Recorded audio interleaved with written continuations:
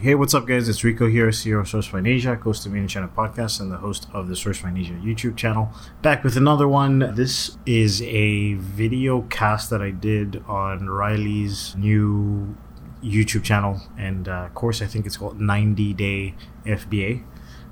Little play on 90 Day Fiance, I'm sure. Which, by the way, during the lockdown, I got super into 90 Day Fiance. I watched so many of those episodes. Got really invested in the stories and the spin-off shows. That's for another time. So yeah, Riley, they have a course called 90 Day FBA, and the concept is basically being able to launch an Amazon product in 90 days. So they're teaching people how to do that. I obviously came in as the sourcing from China expert. On their website, I think they've at this stage they might have like maybe 15 episodes or something like that, where they've interviewed people from different aspects of the Amazon game. So marketing, like PPC marketers, graphic design, sourcing from India, web development, obviously sourcing from China, quality control. So they really just try to get a masterclass from each individual that is a specialist in their field. So that's what this was. So those episodes are free on their site, but then they obviously have their course that you can sign up for if you're trying to launch an Amazon product and you want to do it in a short space of time and learn from people that have done it themselves, like Riley, who's been running products on Amazon for I think probably over 5 years now. Without further ado, enjoy the episode. I don't want to be a product of my environment. I want my environment to be a product of me.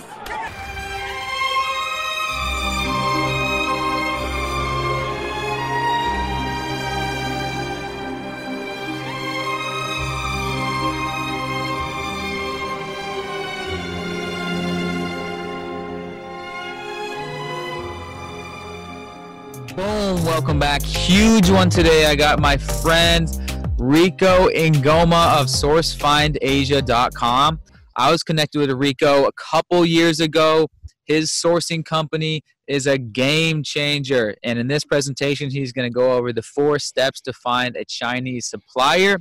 Real quick, his company, it is huge. I recommend it to everyone. Basically, what they can do is they can take care of the sourcing side from A to Z.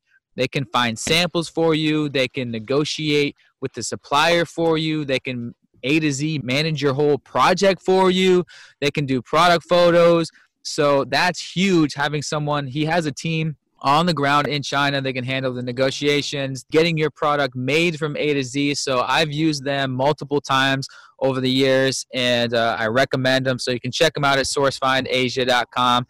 He's based in Asia, team in China, like I said, from Toronto, Canada, repping the 6. Rico, are you there? What's up? Hey man, what's up? Thanks for the intro. So yeah, you're in Manila these days? These days I'm located in the Philippines. Let me just share my screen real quick. Cool. Yeah, let's see. Go ahead and share your screen, and then boom, 4 steps to finding a quality Chinese supplier. So yeah, guys, listen to the end. This is going to be some huge knowledge, and he's got a PDF to at the end. So just a little bit of background. As Riley mentioned, I'm based in BGC in the Philippines. Started the company. My business partner started the company a little bit over 12 years ago, and because he had a second business, he kind of shut it down. And then when we met, he wanted to restart the business and have me kind of run it and be the face of it. So that was a little bit over 5 years ago. And I lived in China for 5 years. I left pre-COVID, like literally a few weeks for the breakout. And I originally was supposed to come to the Philippines in April, but obviously with COVID, I decided to move early. But my business is set up now in a way, as I'm sure Riley talks about a lot of times on the YouTube channel, and I'm sure even in some of these presentations, my business is now set up in a way where I don't physically have to be in China. I've got a good team. We set up automated systems, so I'm not working in the company anymore. I'm working on the business, and I can do presentations like this. I also run a YouTube channel called SourceFind Asia and a podcast called the Made in China podcast. And me and Lorenzo go way back. He's actually a big part of the reason why I moved to China in the first place. I found a forum that Lorenzo had posted. He posted something about two dudes in the US running a YouTube channel called The Elevator Life. Now it's Enter China. And that was like a big part of the reason why I decided to move to China. So I have to give a shout out to Lorenzo for that. It was a pleasure. Your business partner, that's China Mike, right?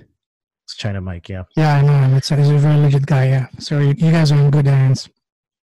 Nice. So we've over the last 5 years, we've exported products all over the world, roughly $20 million in mass productions.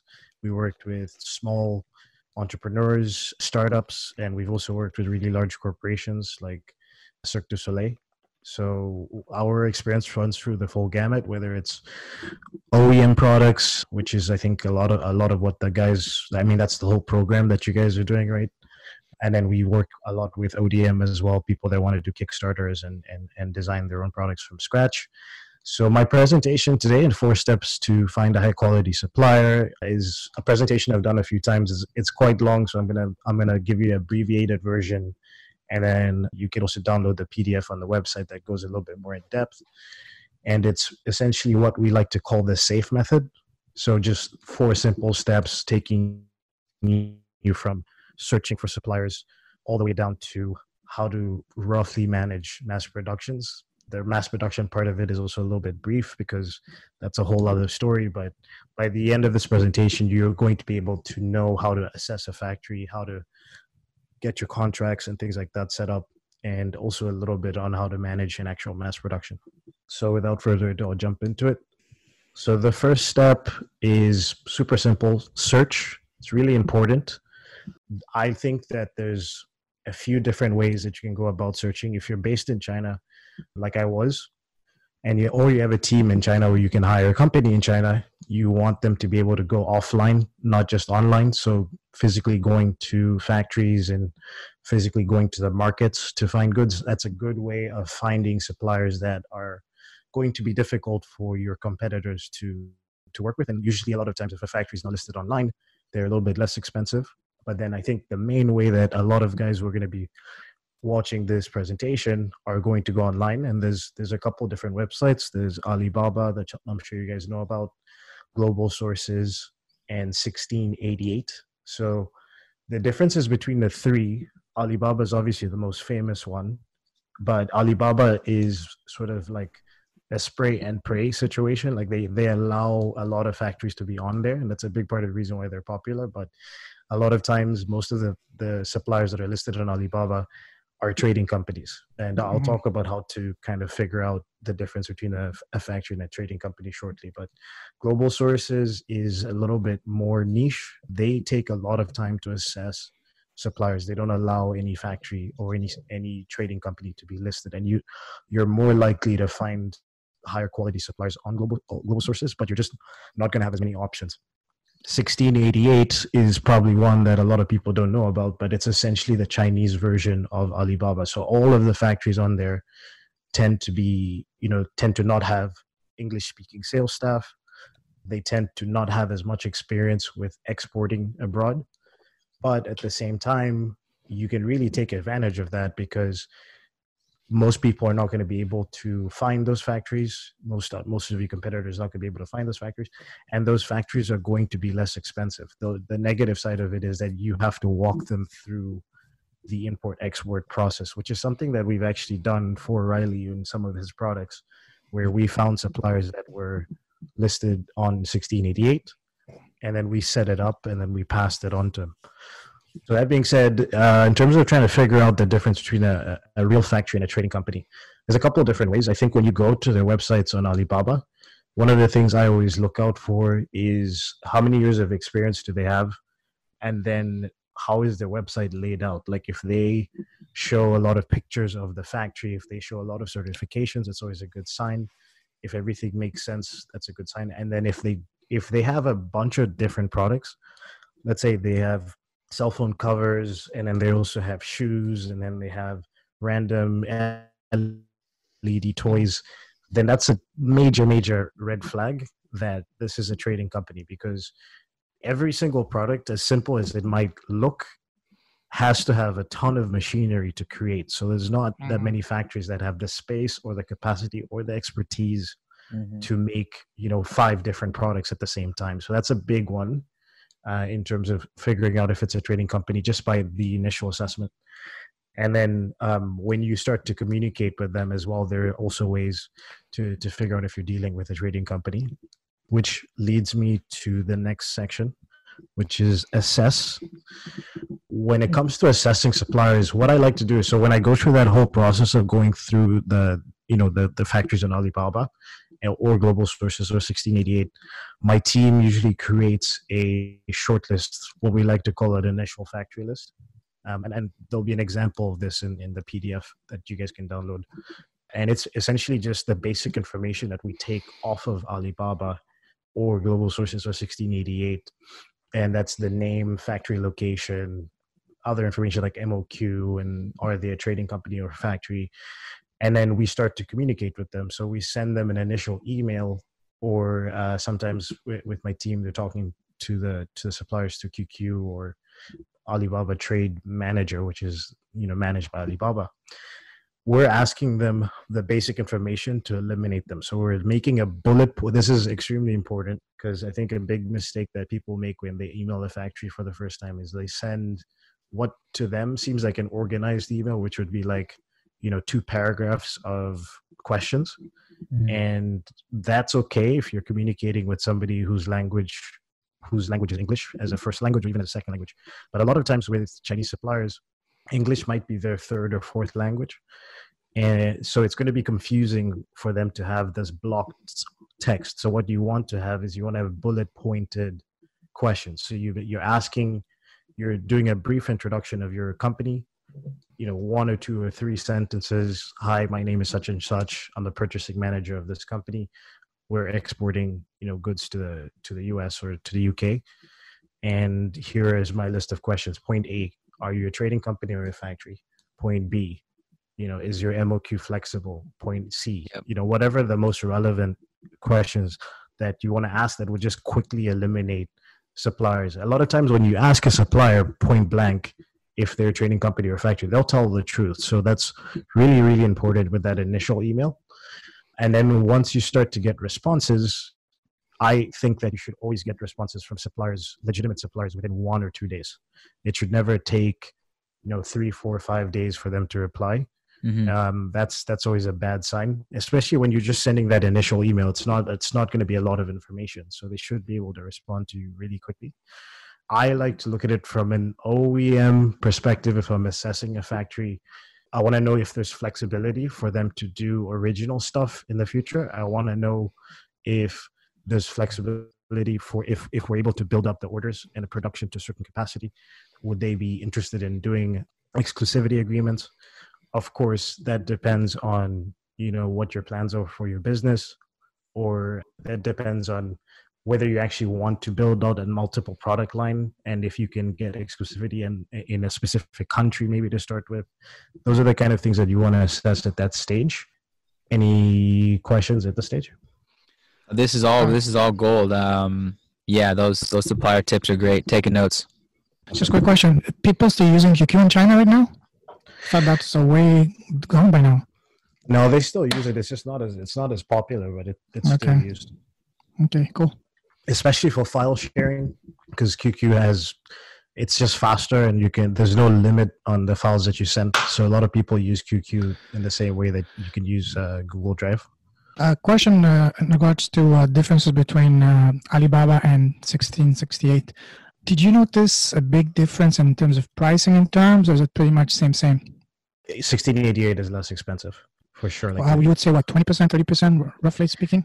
Well, it varies for sure, but yeah, I'd say on average 20%, and it can go anywhere up to 40%.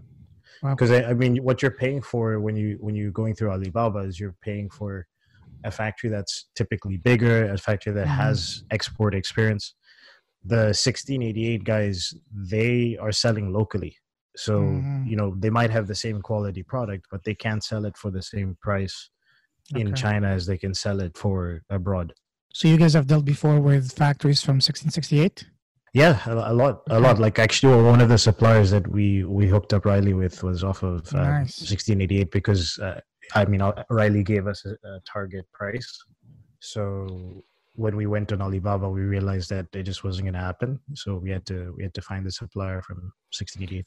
And there's nothing wrong. Again, there's nothing wrong with suppliers from 1688. It's just that you have to kind of educate them more about the import export process. And what I mean by that is just making sure that, if your product has some sort of safety requirements to be sold on Amazon, a good example would be PPE products, which is, what people have been dealing with a lot in the last couple of months, is if you needed to have an FDA certification or a specific CE certification, the factories on 1688 might not know what that is.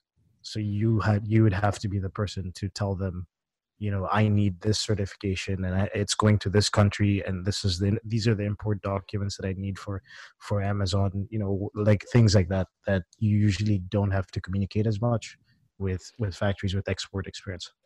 So for someone that might be listening right now to this podcast and looking to experiment with 1688, so obviously the first thing they need to do is don't just send them an email in English, but have it translated in Chinese. Yeah. And then if they need any help, in that case, this is when a company like yours come in handy, so you can walk them through the steps when it comes to all the paperwork and requirements for Amazon and stuff like that, right?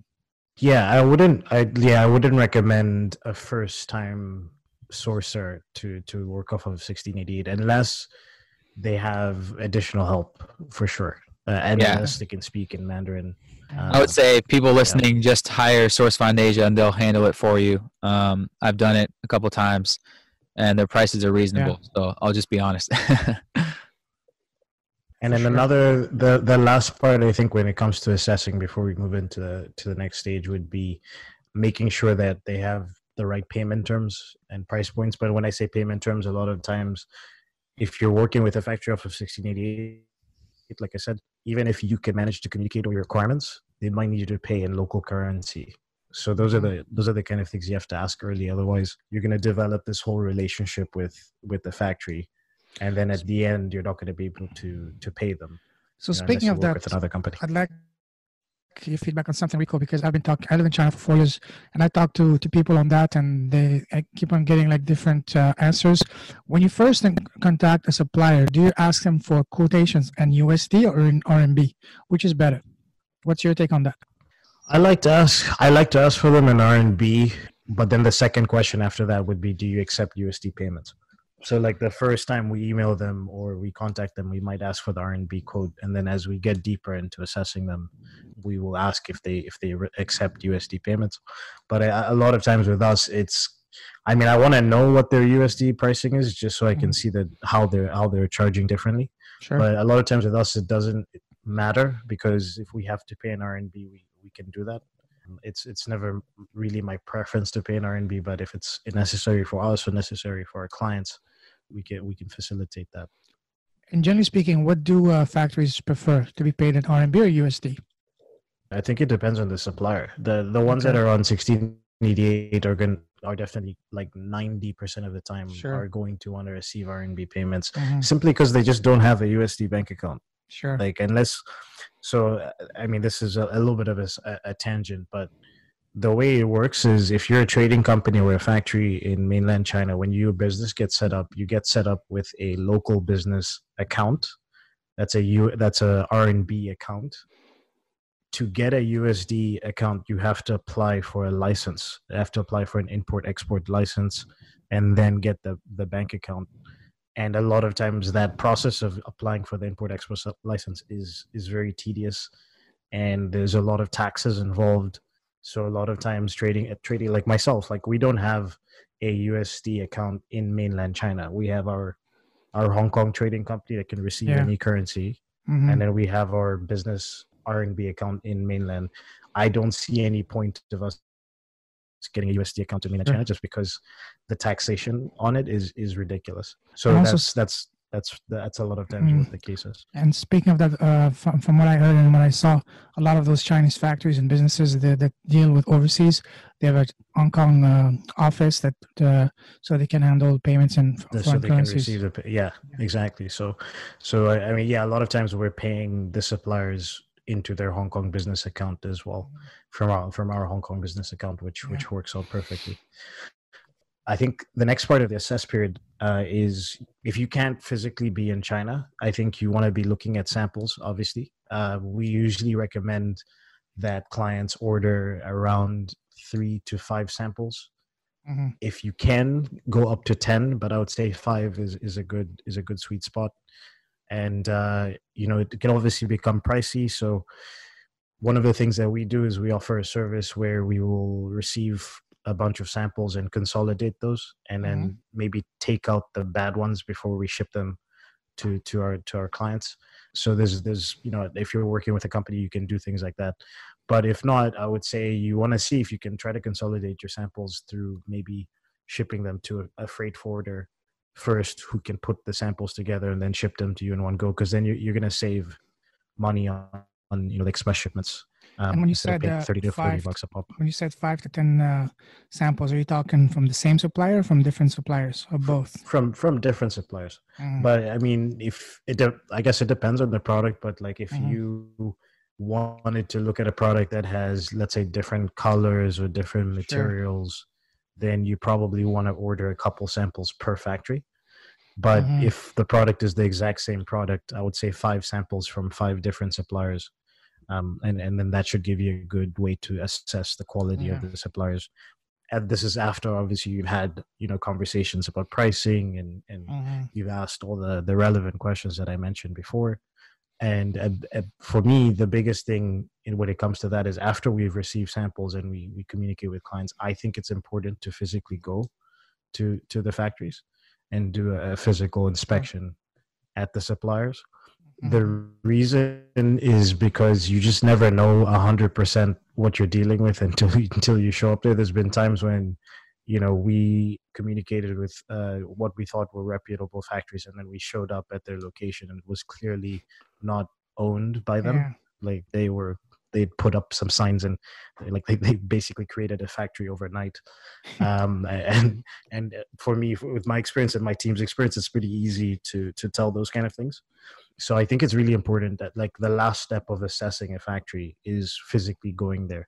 And if you have the five samples and you like 3 of them, then I think you should go to all 3 factories. Maybe go to the best one first, and then try to still go to at least 2 of them, because what you want is you want to have a backup option, right? So like if you start working with one and you know that clearly this is the supplier for us, you just want to have that backup option in your pocket in case anything happens, like in case something like COVID happens and your main factory becomes too busy to do a mass production order. You want to be able to pivot and find another supplier. So you guys handle that type of stuff too? For sure. I think, with that's something that we do with our initial research is we always try to recommend 3 to 5 suppliers. And then obviously we do factory inspections as well as mass production management. So Rico, you guys, your office is located in Guangzhou, right? Yes. So are all your staffs located in Guangzhou? You have staffs also in other parts of the country. For example, let's say you have a factory in Zhejiang, another one in Beijing, another one in Hebei, whatever. Do you send your staff from Guangzhou? You have local people in those areas? My main team is in southern China, but we work with professional inspection companies.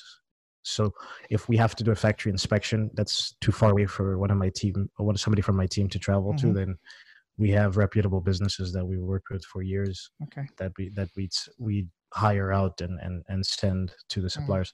But a lot of times, especially when it's a bigger project, the client would still prefer for us to go there, even though it's going to be more expensive. So, we'll still travel. It just means getting on a plane. I mean, last year, I spent half of my year in northern China for one specific project. I had to be there every month in the factory. All right. So moving on to F, which is finalized. So now that you've gone through that whole assessment period, you should probably have, like I mentioned, three options, probably two that are going to be ones that you want to focus on. And ideally, you've looked at samples, but you've also physically inspected those locations. And then now you want to set up your contracts. So typically with suppliers, with OEM, non-disclosure agreements are not necessary unless you're going to change some aspects to the product, but you will definitely want to have at least a basic sales agreement set up. So the sales agreement is essentially a document that says, I'm buying this product for X amount of money. It's going to take this long for the production to be completed. And the most important aspect of the sales agreement, and it's probably going to take the longest to negotiate with your suppliers, is the quality control. Mm-hmm. Like what happens if this happens? So if you do an inspection on your goods and there's the defect rate is higher than it should be, what are we doing? Are we replacing the goods? Are we getting a discount from the factory? Like that's a very important question to answer. And to give people a general idea of how these inspections work, there's a standard called the AQL level standards, and there's AQL level 1, 2, and 3. Just to give you a brief overview, the most common one is AQL level 2, and it's a standard that's a global standard that works with a bunch of different factories, and it's essentially saying, there's a critical, major, and minor defects, and on an AQL level 2 inspection, critical defects would be 0%, major defects would be roughly 2 to 3% allowed, and then minor defects would be roughly 3 to 4% allowed. And what they do is when you're doing a physical inspection of products, you're not going to inspect the entire production unless the production is so small or you want to pay for multiple days of inspections. So with an AQL level 2 inspection, let's say your production order is 5,000 units, they're actually going to take out, according to the chart, they're going to take out 200 or 300 units for the inspection. And then out of that 200 or 300 units, those percentages would be applied. So it's your responsibility to decide what a critical defect is, what a major defect is, and what a minor defect is. The general guidelines are critical defect makes the product unsellable. So that's why it's 0% allowed. Question, Rico.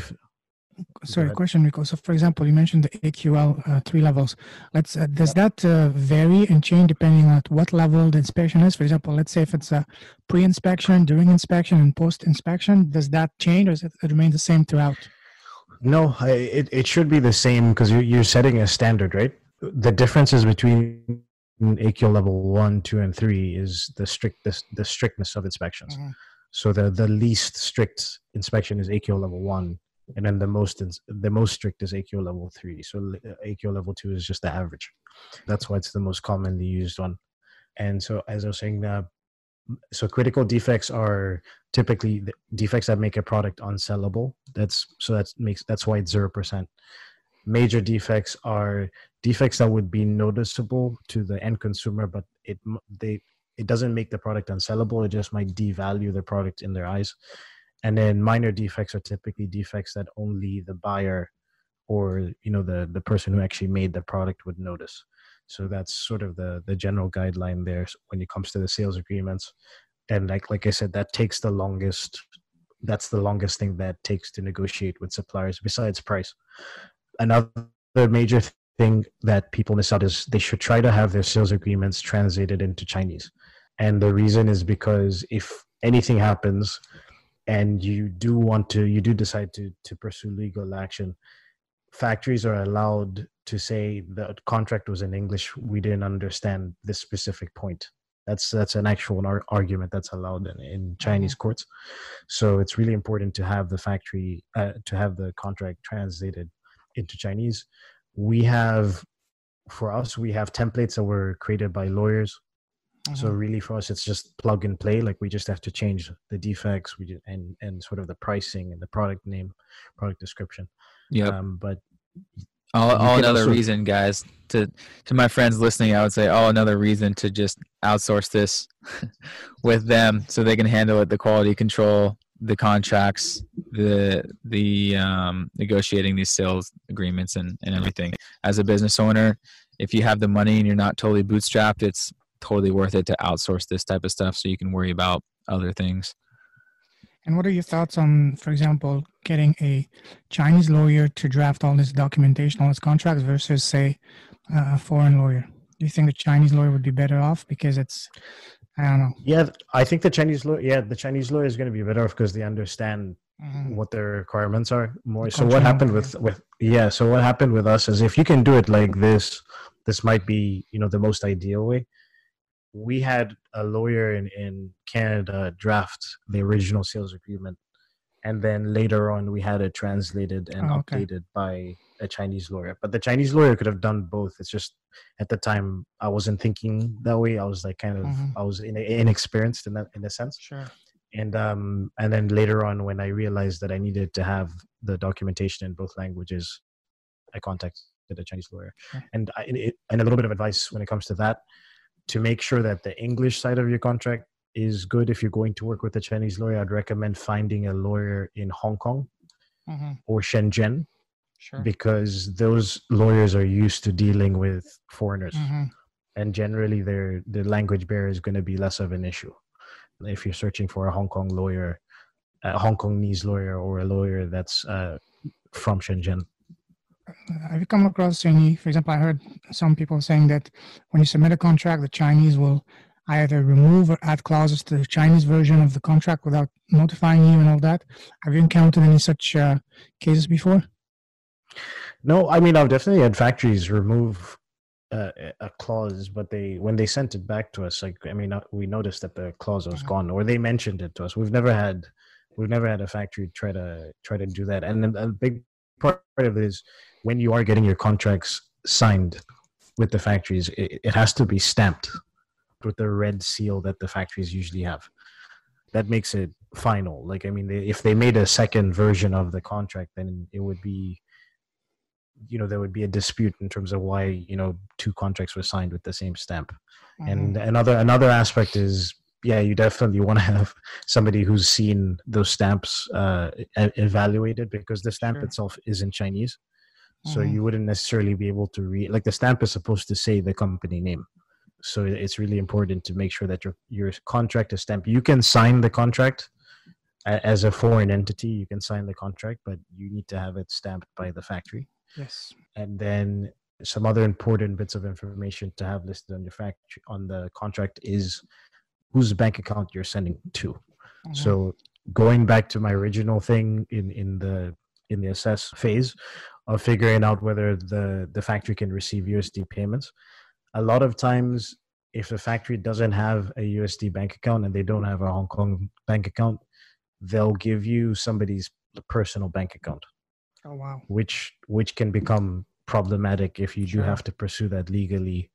The first question the courts are going to ask is, why are you paying for, business? Why are you paying for goods to somebody's personal bank account?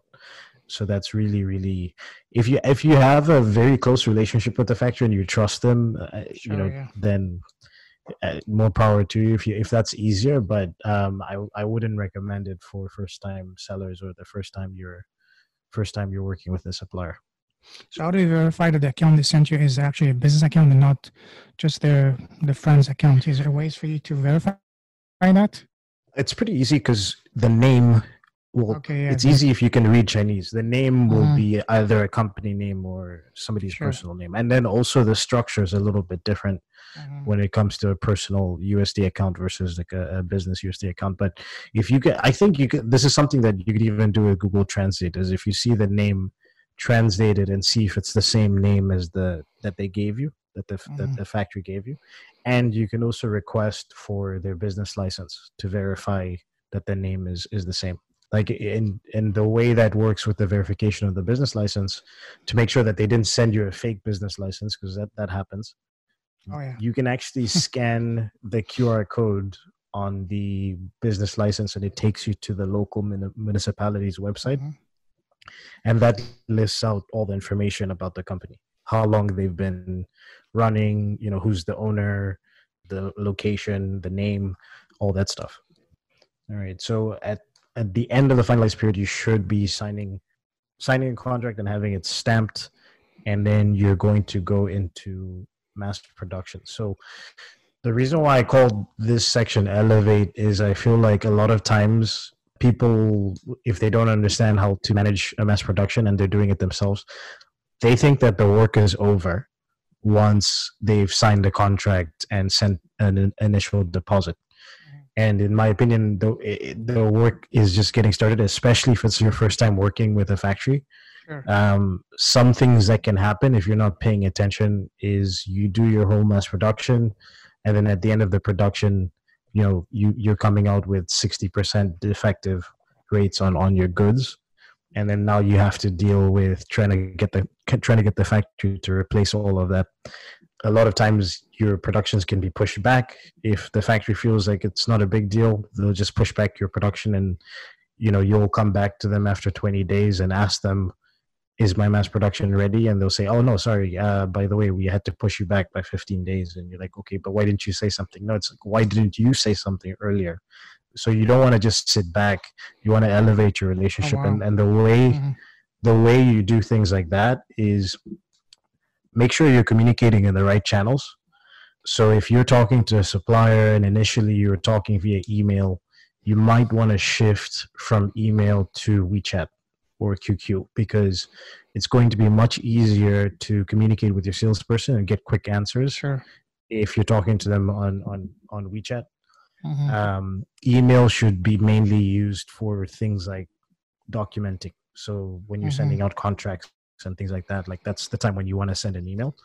But in terms of just the day-to-day, hey, and it doesn't take that much to send a message to the factory and say, hey, can I have an update on my production? Can you send me pictures? Things like that.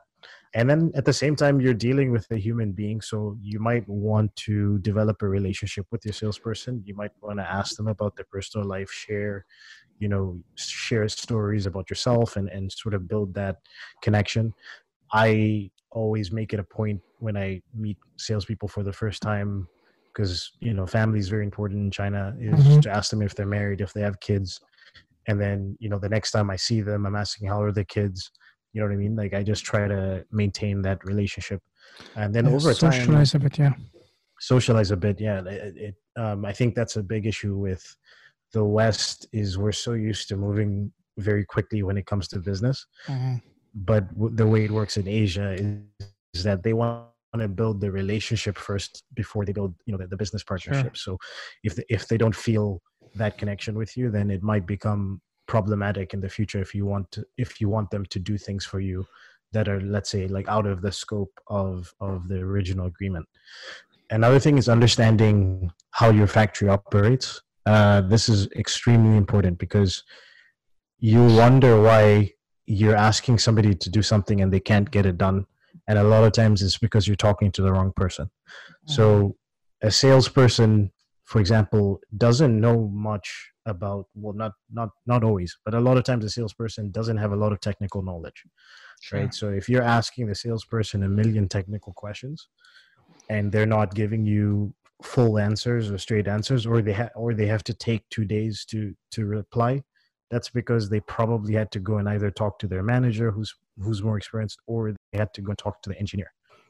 So that's another aspect to remember, is like, who are you talking to? And then sometimes with this decision making, the salesperson might not have the decision making power to, let's say, give you a discount because of defects. So maybe you want to have your salesperson that you talk to on a regular basis, but you also want to ask for the information of their manager, or at least to be introduced to their manager. When you're going through the finalize phase, right? So it's really important just to understand, like, how does your factory operate? Who are you talking to? Is that the right person? Is that the right person to ask this question to? And then just in general, understanding the workflow of the factory, like what the chain of command is and how they do their productions.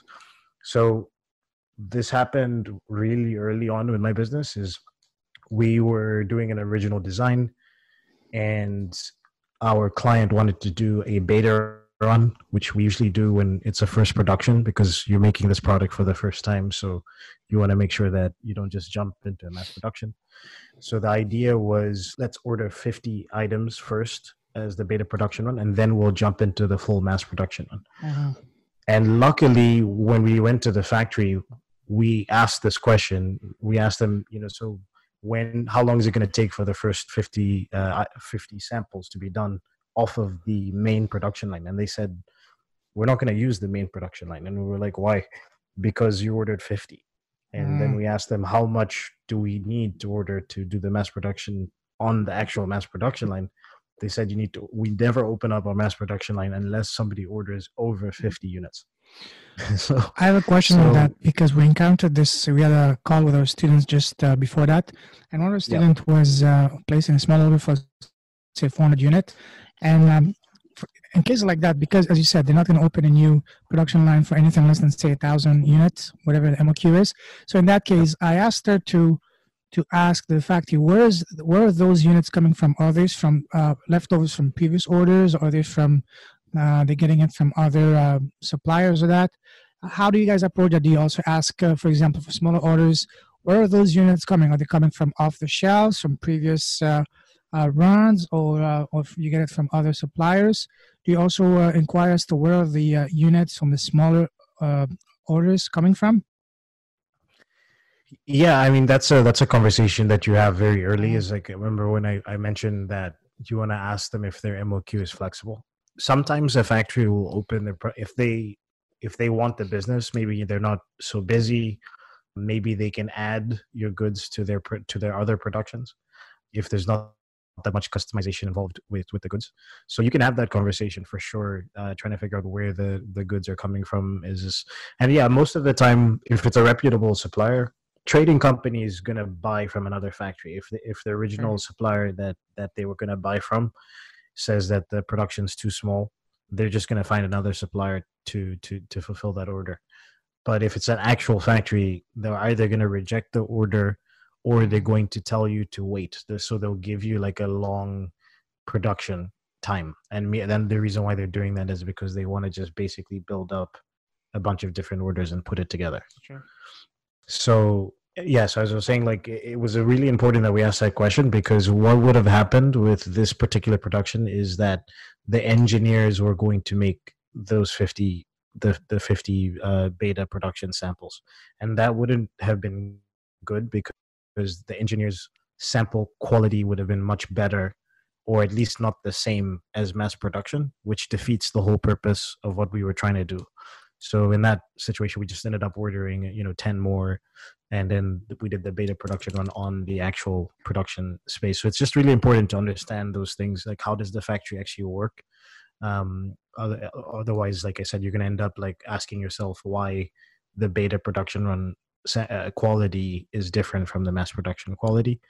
And then another thing is, when it comes to elevating, you want to help the factory find problems. So even if the factory says that they have their own QC in place, I don't think it's ever a good idea for you to just wait and have the factory do their own QC. So like either doing things like what I mentioned, which is like a beta production run. If there's customization involved with your goods, I definitely think you should do some sort of beta production run, or at least a during production inspection on your first order. Like, I think it's extremely important. If you don't do that, you're just setting yourself up for failure.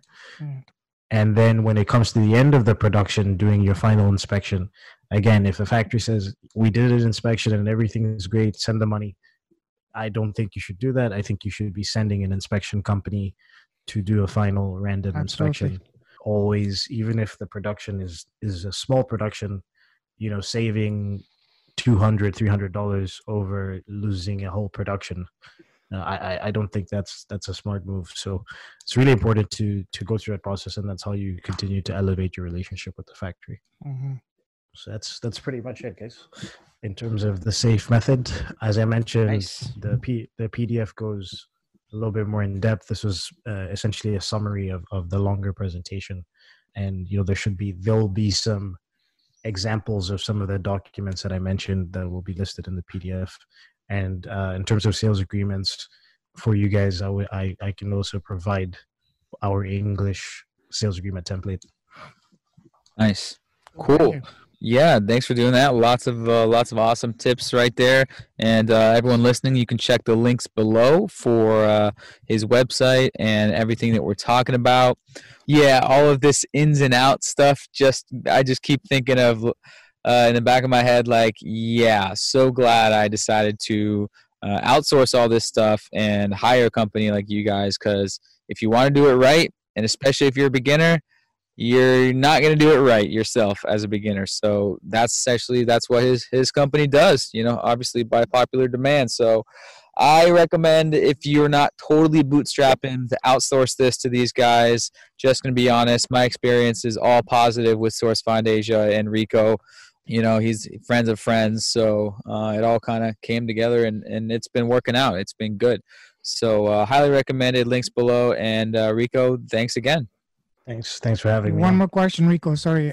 So in the current climate, are you seeing that the Chinese factories are a little bit more willing to, more receptive, more flexible with terms because they're hurting with business? Are you noticing any such behavior from them right now? In terms of payment terms, I don't think much has changed, but maybe the sizes of the orders, or the factories are going for smaller orders, because if they didn't pivot to PPE products, then most of the factories, their usual business went down. So yeah, for sure, there's definitely more flexibility with order quantities right now. But I would say they're still going to request typical payment terms, which would be 30% up, 70% down. If it's a smaller order, they might request a higher deposit. Okay. Awesome. Yeah, I got some more specific questions about stuff I got going on right now, but I'll ask you after the call. Again, check them out. Links below, guys. Thanks again, Rico. We will talk soon. Hey, what's up, guys? Thanks for listening to this episode of the Made in China podcast. If you want to reach out to us, that's podcast@sourcefinasia.com. If you want to check out the show notes from the episode that you just watched, that's sourcefinasia.com/madeinchina. And be sure to also check out our YouTube channel, SourceFinasia, all one word. Cheers.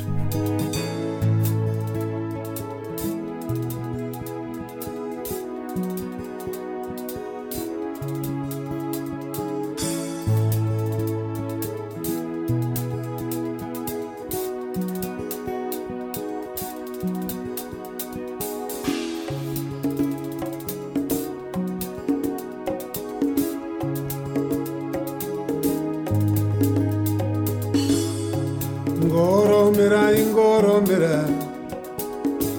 harina zvarinoshanda haringabatsire. Ngoromera ona harina zvarinoshanda haringabatsire.